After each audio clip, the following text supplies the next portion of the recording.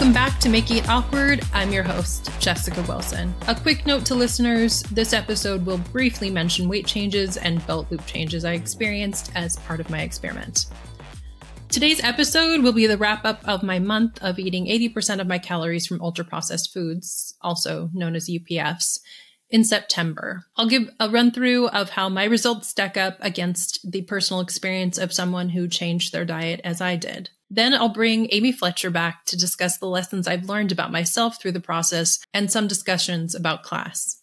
To recap, the inspiration behind this was the wall-to-wall coverage of Dr. Chris Van Tulleken's personal experience of eating 80% of his calories from ultra-processed foods. The coverage was part of promoting his book, Ultra-Processed People, in which he details his experience. The publicity generated headlines like, "What happened when a doctor only ate ultra-processed foods for a month?" And even the New York Times came out with a quiz for identifying UPFs. News outlets were reporting Van Tulleken's experience as if it were a universal experience, and that anyone whose diet was high in UPFs would be tired, anxious, less productive at work, and gain weight as he did. Van Tulleken also hypothesized that the UPFs make us unable to be full. His story was told by journalists as if it were capital N news, not a book review, not an anecdote, but as if it were a research study and had universal application. So I wanted to try this to see if, one, it actually is a universal truth, and whether my experiment would get the same coverage if I don't have the clickbait experiences that he did. The rules I set out for myself were getting at least 80% of my calories from UPFs. I decided that the easiest way for me to do this was to only get 300 calories of unprocessed foods, because I certainly eat more than 1,500 calories a day. But I also didn't want to have anyone telling me I was lying about my math. I defined a UPF as a food that had 5 ingredients and at least 1 additive. I wrote down most of the foods I ate in a journal. I also kept track of my sleep, anxiety, happiness, hunger, and constipation on a 5-point scale for both August and September. Van Tulleken kept track of both his weight and his belt loops. He did a month of completely unprocessed foods prior to his UPF month and ended up losing weight. I ate my regular foods because that's reality and a better baseline comparison. In both my August and September, I had a couple of days with a seizure flare, and both months had days on which I was just more tired than others due to late nights or sleep disruption. I didn't specifically track my work productivity, something that Van Tulleken noted got worse as his month went on. Honestly, I didn't know how to track it and even how to measure it if I could. During my month, where Van Tulleken was more hungry, I was more full. I went longer periods between meals without realizing, and you'll hear from Amy that my food-related anxiety was significantly reduced. Noticing that I wasn't tired in the afternoon and wasn't drinking caffeine to make it to 5 p.m., or needing to take a nap in the afternoon to get through the rest of the day, both were certainly an indication that my productivity was improved. Regarding my mood, as I said in the last episode, when my spouse is able to notice that I'm less cranky and complaining less, I'm a very dramatic adult when it comes to adulting, is quite an objective change. Overall, my energy is up, and I had the desire to do an interval workout for the first time in all of 2023. My anxiety was unchanged, and I wasn't constipated, as Van Tulleken reported he was. I don't have belt loops to measure because I simply do not wear belts every day. What I do have is a dog leash that goes around my waist, which was previously a very snug fit. In the last month, a small but noticeable gap between my waist and the leash developed. In August, my weight went down 0.1 kilograms, and in September, it went up 0.3 kilograms. So between these 2 months, I'd say that my weight was unchanged and subject to what I would say is a normal fluctuation. But if we look at what researchers put in their publications, that 0.3 kilogram increase would likely go on month after month because of my diet. But would the gap in my leash continue to grow month after month as well? The math there just isn't mathing. Van Tulleken did a bunch of lab tests pre and post his month, and I did not. Honestly, I'm glad I didn't do the lab tests. In all of the commentary by Van Tulleken and others, including Lustig, the hypothesis is that UPFs cause hormonal imbalance that makes us hungrier. They all spoke about the scary outcomes of never being full again, but I was fuller and I wasn't as hungry. So, regardless of what my hormones might be doing, their dramatic claims were not realized in my experience. And now we'll hear my interview and discussions with Amy about my experience. Amy, welcome back to the show. Thanks. Glad to be back. Your episode has the second most listens on the podcast so far. It really hit home for a lot of people who became similarly confused, but also very aware that it was nothing, that all of this meant nothing. So thank you for that. And thank you for coming back to talk more about it. You're welcome. Okay, so you ate ultra-processed foods for a month. What were the highlights of your ultra-processed month? What were the lowlights generally? Yeah. I would say the highlights of my month are the Costco's pupusas. Let me tell you, I'm very excited about them. And finally trying Trader Joe's soy riso. It's an amazing food. I know. Like, people have talked about it for years, but I just had to get to a Trader Joe's. I also got to remember that our local store, Rancho San Miguel, has like a full Mexican food setup there. As far as other food bits, the lowlights would be Kevin's like ultra processed meals from Costco that actually needed me to add salt, which was very confusing. That was around week 3. And week 3 was like a real low in all of this. I was like, oh, I must be tired of ultra processed foods. Turns out it was just stuff that didn't taste good. So I was like on week 2 of meatballs from Costco and like Kevin's. And so back to your point, Amy, and something that you're always trying to convince me of. If it doesn't taste good, like I just don't want to eat it. Exactly. Yeah. So I've told you multiple times, if it doesn't taste good, I'm just not going to eat it and I'll be hungry. And I know that like I need to eat, but it's simply not going to happen. Mm-hmm. Did it make eating easier or harder? It was harder because I had to write shit down and like calculate what 80% was. And like week 1 in, I was like, this is the worst thing ever. For every eating disorder patient out there that's had to keep a food log, I'm sorry.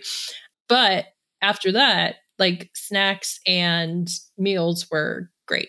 I had all of my Costco food in the fridge or freezer for the entire month. I didn't have to grocery shop at all if I didn't want to for those meals. So that was amazing. And I was complaining like not at all about having to figure out what to eat, which is something that I do on the regular. What types of food were you typically eating before this month? All right. So again, Amy, you and I have talked about food a lot. You are one of my food friends. You enjoy cooking and making these for people. I, on the other hand, just enjoy eating your food. So I mentioned on Instagram that I would just pull out like canned garbanzo beans, put like spices and avocado and hot sauce on it because I had like 5 minutes to make a decision about what to eat. I had eggs multiple times a day because, again, didn't have to think about it. So that'd be multiple times. Oh, I would call a like spoon of peanut butter a snack if I was running back and forth between someplace, or just fruit. Again, like running back and forth between like meetings. But this time I'd sit down and put like ultra processed yogurt and granola together and have something that I would recommend to another person. Was a lot of what happened. Like, I would actually recommend this meal. This is not silly. I had to post a lot of it to Instagram, which probably helped. Helped me make sure it looked like a meal, but highly recommend meals. Yeah. Yeah. Welcome to the right side of the story. So what did you expect the outcomes to be? I really thought it was going to be neutral. If somebody, had asked me, I thought I wouldn't see any impact. The drama in what people had been documenting, you know, their sleep, their anxiety, everything, they were just unhappy. I was like, this kind of sounds dramatic. And I've eaten like a variety of foods over a lot of time. I thought things were going to be the same. I sure didn't think that I was going to feel better and that I was going to complain less and get more adulting done in the evenings. That was wild. to me. I didn't know that that could be improved until I was eating more. Again, I wasn't eating like more larger volumes of food. I was just eating more foods that were processed. Why do you think you did feel better? So this one you might have to help me out with, Amy, from the science and processing portion, like part of it. I didn't really control for any variables other than like what I was putting in my mouth. So it could have been the additional additives for all I know. But my guess is that I had more readily absorbable calories, that I wasn't just moving a bunch of fiber through. So like in that can of garbanzo beans, there was, a lot of fiber, a lot of starch that I wasn't breaking down, and it was just like passing through. But in things that are more finely processed, there's, more things that are both bioavailable as far as nutrients, but also, more calories. And so if I were to guess, it was because of like more calories. And scientifically, it made sense. Like I was experiencing afternoon fatigue, crankiness overall. So, more calories makes sense that would solve that. What do you think about that part, Amy? My reason is actually like not that scientific. One, I think it's like having hung out with you like food is a big like stress and theme for you. Like you're always like thinking about like, what am I going to eat next? How am I going to get protein, fat, fiber, whatever. Mm-hmm. But if you don't have to think about it, like it just removes a layer of stress from your brain. So like, it makes sense that I think anxiety would go down. And two, and I'm going to keep harping on this point, I think it's like eating, like feeling joy when you eat, like food freaking tasting good. Like it's more enjoyable to eat when you're not like choking down bland garbanzo beans, right? Mm-hmm. And the week you felt the worst was the week that you had the crappiest meal. Oh, look at that part. Because I did. So the food anxiety too, like one of my narratives around my friends or in my life is that I'm always hungry. And I really think I just was, because a snack was a fruit rather than, a part of a meal, and other stuff were snacks. So I've, again, not been always hungry this month, and nor have I been overly full. So that's interesting. Yes, there definitely was an anxiety of making sure that I had enough food so I didn't have a meltdown, because being overly hungry is not great. But what I think also happened for like Chris Van Teliken and other people was that you're right. Like the foods that they were eating, they didn't like. It did not taste good. I think he was eating a bunch of like microwave lasagnas that he didn't like, but was like committed to doing just for this experience. And that's just not super realistic for folks, and doesn't really encompass all that UPFs are. Yeah, and I know you and I like texted a bit while you were doing this. Like I'd be like, I wonder how much of like my lunch is like UPF, and it like was rarely a ton. But then there'd be a day where I was like, I needed some tater dots tonight. Like I had a rough day at work, and so I think like finding the balance point between like, I think most people don't eat a diet that's 80% UPF. Like if you took like a bell curve, right? But like some UPFs aren't going to kill you, and I think just figuring out like what is realistic and like what is representative is also really important. Like I think the way that you eat is like more representative. Like, yeah, people need fast. I use those same pupusas. Like we have them for when I'm like, I'm not cooking dinner tonight. Mm-hmm. And they also taste good. Yeah. They taste real good. Yeah. They're also good for breakfast. Fry an egg, put it on top, a little hot sauce. Yeah. I had eggs to everything. I love that. Had not thought about it. Okay. Would you have done anything differently if you could do it all over again? I would have had more variety in my meals rather than getting everything from Costco and having to eat it for a week. I would have tried a lot more things. And I don't know. What notes did you have on the stuff that I was eating, Amy?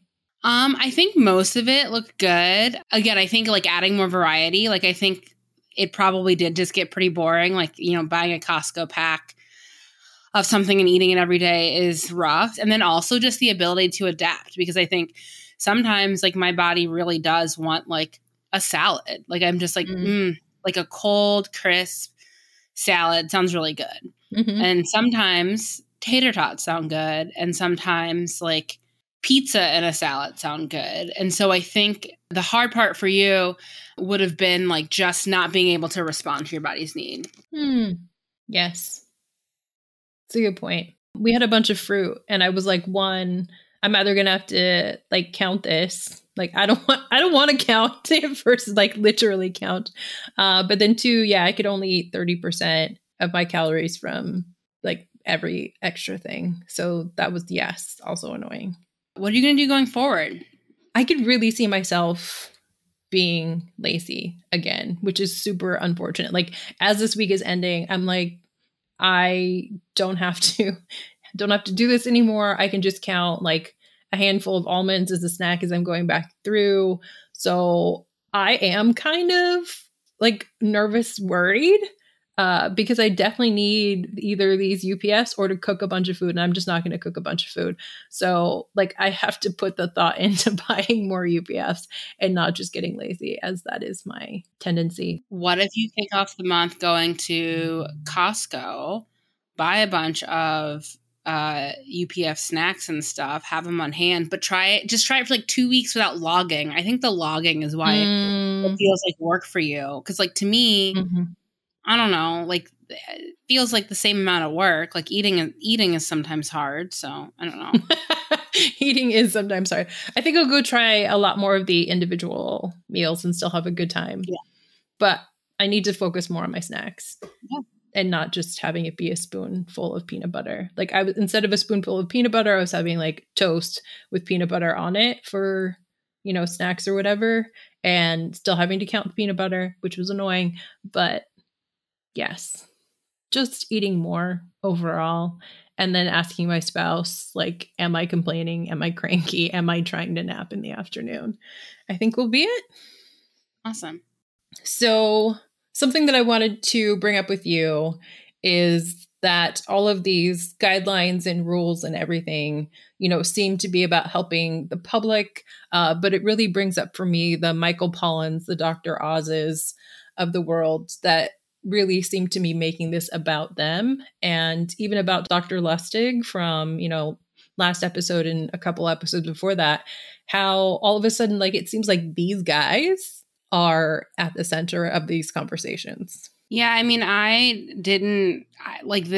these sorts of things are not usually in my zeitgeist, I guess. I became aware of Michael Pollan when I was working for a large food company in the Bay Area, and a couple people had read his book. I think it was In Defense of Food, and it inspired some projects for us to see how that would translate, to new products potentially. But a lot of it feels just like recycled information and just someone like really having like one really passionate opinion and driving it home. And even looking at someone like Dr. Oz, I feel like his opinion on like the right diet has evolved over time. I think it's just like very frustrating to follow, because I think, like the Dr. Oz's, the Michael Pollans of the world have access to like time and money and resources that I certainly do not. I won't speak for everyone listening to your podcast. And I think that they don't take into account the context of the everyman. Of the everyman. Or every woman. No, I know. I think the everyman totally works, because this has all been, from what I know about them, definitely white men, but perhaps cis straight white men as well. And how easily they were able to catch attention, but also how they had the opportunity to do so, right? So two pieces. For Chris Van Tellegen, he had done podcasts and TV shows and like been profiled on BBC in the UK. His wife works for the Daily Mail, so getting his, book and excerpts in there were really easy. We're all familiar with Dr. Oz and his journey. Yeah. And you and I were chatting about Michael J. Fox is the brother-in-law to Michael Pollan.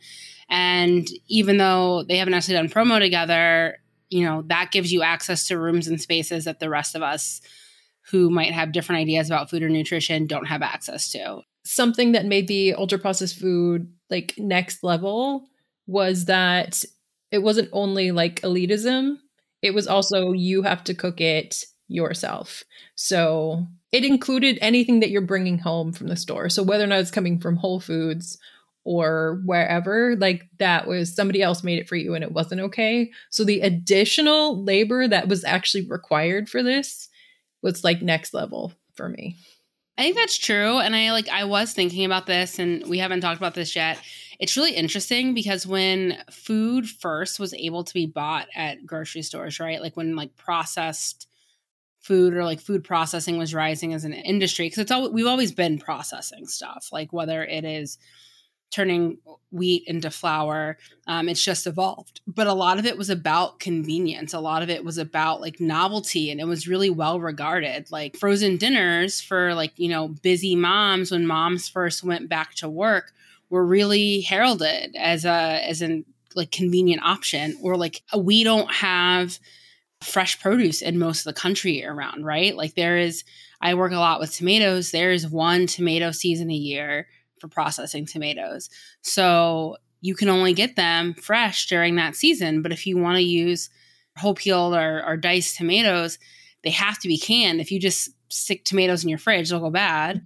And I feel like we've now like come almost full circle where it's like, yes, that's available, but like you shouldn't need to use it, even though people are working more. We know that. Making less money. We know that. So it's just interesting that these like inventions that were really important for safety reasons or convenience reasons are like being demonized now, when the reason we needed them in the first place have only been exacerbated. Mm-hmm. You've got me thinking again, like, who is this for? Because it's supposed to be the public, like we'll put that in quotation marks. And then these researchers are talking about, you know, poor people and what they need. And like, this cannot be like talking about ultra processed foods cannot be what the public actually needs, what you and I actually need in order to like, quote, be healthy or have mitochondrial fitness. So who do you think it's for in the end? Honestly, like rich white people and like people that have 9-to-5 jobs, you know, Monday through Friday, 9 to 5, and that don't have a lot of like extracurricular activities, for lack of a better word. Mm-hmm. There are some people where like their whole like hobby and their passions are taking care of their home and like making a home cooked dinner. And that's great. But like I'm really active in like various community groups or in my labor union, plus my job.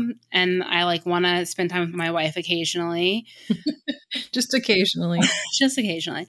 I think this further serves to put like those who are rich and mostly white, like just like reinforcing their position, you know, at the top of either the, you know, the caste pyramid or in white supremacy, and like make them feel better about themselves, like again, by distinguishing themselves from other people who have to eat ultra processed foods. And yet that I think that is the rhetoric, while rich white people eat ultra processed foods all the time. So I'm like, really, who is this for? It's so confusing to me. And rich, you know, white kids will eat Lunchables because that's what they'll eat. So what are we doing? It's really confusing to me. The part to me that like when we would text about this, I would just always be like, this is just not a helpful framework for modern society. I think I said that like at some point I would like rage text that in all caps. Yeah. Because like no one exists in a bubble. Like at least looking at like my friends who have a variety of socioeconomic statuses, right? Who are a variety of racial backgrounds, like no one eats like this and no one can. And we all appreciate like, yeah, I would love to like be able to go to the bakery, you know, a couple times a week and get fresh bread. But like the closest bakery to me that has like actual like home baked fresh bread isn't walking distance. It's like biking distance, but it's not a cute bike ride. So then I would like have to drive, which is like kind of annoying. Also, like fresh bread doesn't stay good that long. Yeah. So you have to plan around it. Like it's just a lot more thought and hassle when I'm already trying to like make sure I eat enough, make sure I sleep enough, make sure I drink water, go to work. Yeah. And I was just thinking about sleep last night and this morning because, you know, there is quote research that not getting X amount of hours of sleep is supposedly like unhealthy. And it's, you know, more cortisol and inflammation if we don't get enough sleep, on and on and on. But nobody's out there saying if you can't have good sleep, like don't sleep at all, which like So what is this all or nothing? It's weird for sure. Yeah. I don't know. It's too much. I really feel. I just don't think it's like useful or helpful. I think food is already so imbued with like morality, and people already feel bad when they like eat what they like versus what they're supposed to be eating. And like, yeah, I think it just makes it harder. And I am of the opinion that as we are all living through late stage capitalism and, democracy's crumbling, like, do we need to make anything harder? 1000% agree. You and I have talked a bit about the race and class, like overtones and, like dog whistle of all of this. And now, have you had any thoughts about things that particularly stick out to you about all of this? I think for like the class piece, which is of course tied to race, the implications of like potentially working shift work, like I said, or like multiple jobs, which is already shamed in this country. Right? We like don't exactly treat, poor people well as a nation. And I feel like this is just like a further way to shame them. I know one of the big conversations or like talking points that I've heard people say is, right, you shouldn't be able to use like food benefits for like junk food, quote unquote. Mm-hmm. But also like sometimes, honestly, when you've had a really like long or bad day, all I want is like some tater tots. Right. Right? Like when I think it's ignoring the part that like sometimes, especially for people with like less means, food can be like one of the like cheaper or simpler joys that we can experience, right? And so like not everyone can afford to like fly and travel, but like, maybe you can buy yourself a treat, but now you have to feel bad about that treat because eating an ice cream bar is going to kill you. Right. It's actually going to cause my mitochondria to be unfit. Right. Yes. For those who have seen Super Size Me, which was when Morgan Spurlock spent a month eating only McDonald's foods, the summary of that was basically like fast food is the demon. Soda's going to kill all of us. And inherently, I cannot separate like our narrative about fast food from race and class. I was just talking to somebody from The Examination, a journalist who, put out a call for dietitians to have like bring feedback on the profession. And I said, like, you focusing on the marketing of fast food to Black and brown communities is actually not what we need. Like what you're doing is making this about fast food and marketing, inherently tying it to Black and brown kids. What you're not doing is looking at the whys of all of this. Like, why are people eating fast food? And I just feel like we don't care about Black and brown kids, poor people in general, when we chalk up their health to whether or not they're eating fast food. Well, and I think it's also frustrating when I hear people say like, well, like anyone can grow a garden.